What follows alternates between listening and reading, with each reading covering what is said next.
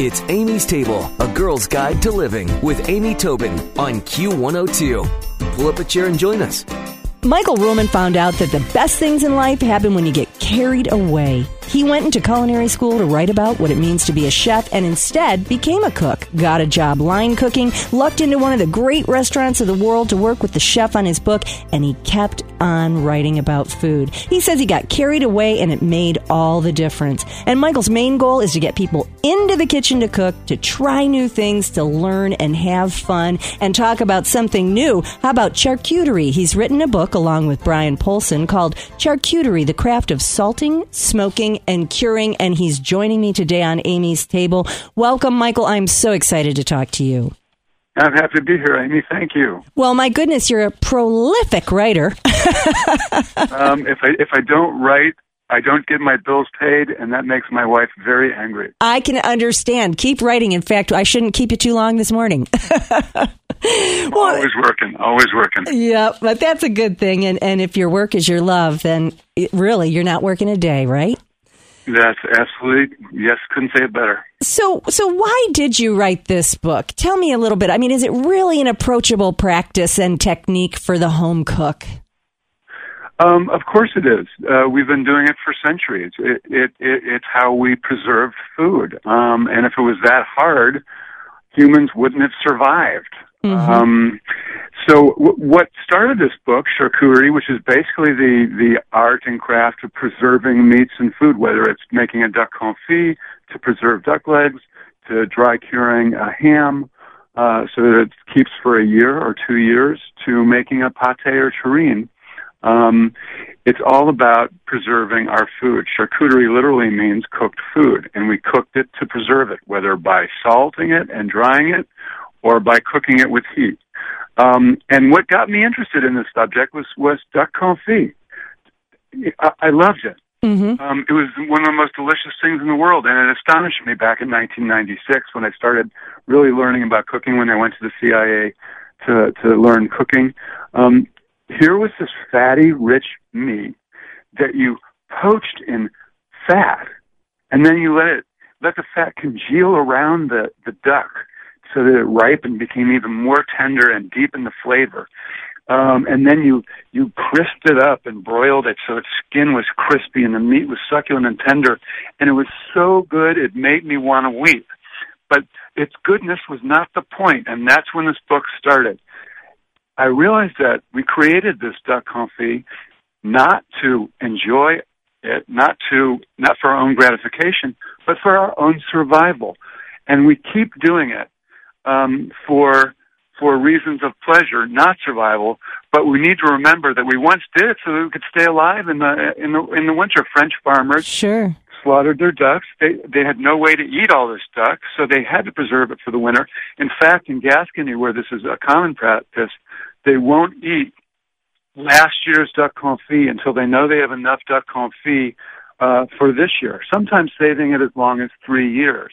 So I was fascinated by the history of preserving food, and I had just been working on a magazine article featuring this crazy chef, Brian Polson in Michigan, who happened to be teaching charcuterie, and I had no expertise in charcuterie. I don't write a book because I already know something.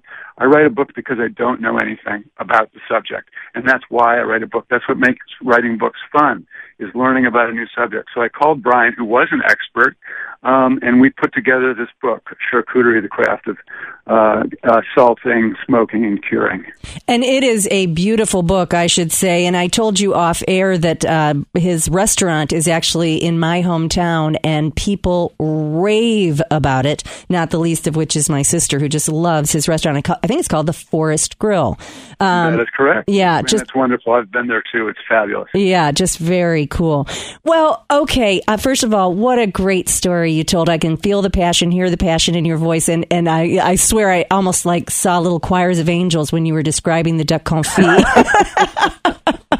And that's what gets people revved up about food, after all. But so if the home cook chose to try to salt cure something, what would be sort of the first baby step into giving this a shot? I'd say the first two things that I would recommend people do. First is the salting that you mentioned. I would do a duck breast. It's as easy as can be. You pack a duck breast in salt, completely pack it, no measuring involved. It just needs to be packed in coarse kosher salt or a regular sea salt, but coarse kosher salt is best, for 24 hours. Then it's rinsed off, and you can wrap it in cheesecloth or not if you don't want, but I like to wrap mine in cheesecloth, and I hang it to dry in my kitchen for 1 week. And the salt extracts moisture, and seasons the meat, and the drying further extracts moisture. The salt takes care of any bad bacteria that might be on the surface of the duck, and the drying further eliminates any possibility of any bad microbes, or and more importantly, spoilage bacteria. Mm-hmm. If you left a duck breast raw out on the counter for a week, it would rot because of all the spoilage bacteria on it. But when you salt it, then you can leave it out on the counter for a week, and it will simply dry. And then you can slice it and serve it as duck prosciutto, and your friends will marvel. That is so fantastic. And what an awesome gift from the kitchen for the holidays. I mean, that is so cool. I didn't know it was that easy, to be honest with you. And it's funny because people forget about salt. It naturally kills anything in its path. So if it is salt cured, it is safe. Right. And we've become so afraid of salt. It's ironic because salt is one of the reasons for our survival as a species. Yeah. Without salt, we would die, and yet our country has vilified it because we've begun to rely on processed foods that are loaded with salt. Salt isn't bad for you. Bad food is bad for you. Oh, that's very well said. If you're just joining us, we're speaking with author, food blogger, cook, and journalist Michael Ruhlman about his book he co-authored with Brian Polson called Charcuterie, the Craft of Salting, Smoking, and Curing. Well, okay, I'm going to go right home and salt cure a duck breast. I can guarantee you that. But, okay, let's step into smoking. Can you smoke food at home if you don't have a smoker? You can. You have to be a little bit ingenious. You can do it on a grill by putting a pan of wood chips and a couple of lit charcoals in a pan of wood chips, and put your smoked item in your grill.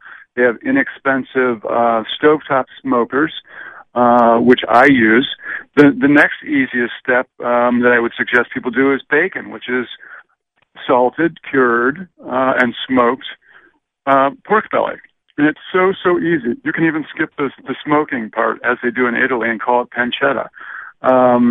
Again, you put it with some seasonings and some salt and some curing salt, which gives it its traditional pink flavor and also protects it against microbes. And then you cure it for a week, and then you smoke it or cook it to, you can even bake it, it's so easy, to an internal temperature of 150 degrees. And chill it, and it's done. You'll slice it, fry up a slice, and you'll say, oh my God, this is what bacon ought to taste like. I'm having bacon for the very first time. I can't tell you how many people have come up to me and said, making your bacon has changed my life. Well, I think I love that you're giving us sincerely doable things, that we don't need a lot of special equipment, and that we can have success, because that's when people get the courage to go further. And that's when they end up discovering a whole new area of passion in their cooking. So the bacon thing is awesome. Now, you mentioned a stovetop smoker, and I know that I've had chefs use that in classes that we do at my cooking school. Mm-hmm. But so that's not a large investment. I mean, if you were guessing, that's under $100, under 50? No, it's under 50. Calder Smoker, I think, is the brand name. Okay, so that's a good way to try it. And if you love it, then you can step into the bigger ones. I'm trying to think, the big green egg. That's kind of a pop. I have one of those, and I absolutely cherish it. Yeah. It's a huge ticket item. If you've got lots of disposable income, it's a great Komodo-style grill, a Japanese porcelain-style grill. Great for smoking, great for smoking bacon, great for cooking slow-cooked pork shoulder. It's just awesome, but they're very expensive. Yeah. And then there's middle-of-the-road smokers. There's all kinds of different smokers available now as more and more people are smoking their food. It's fun.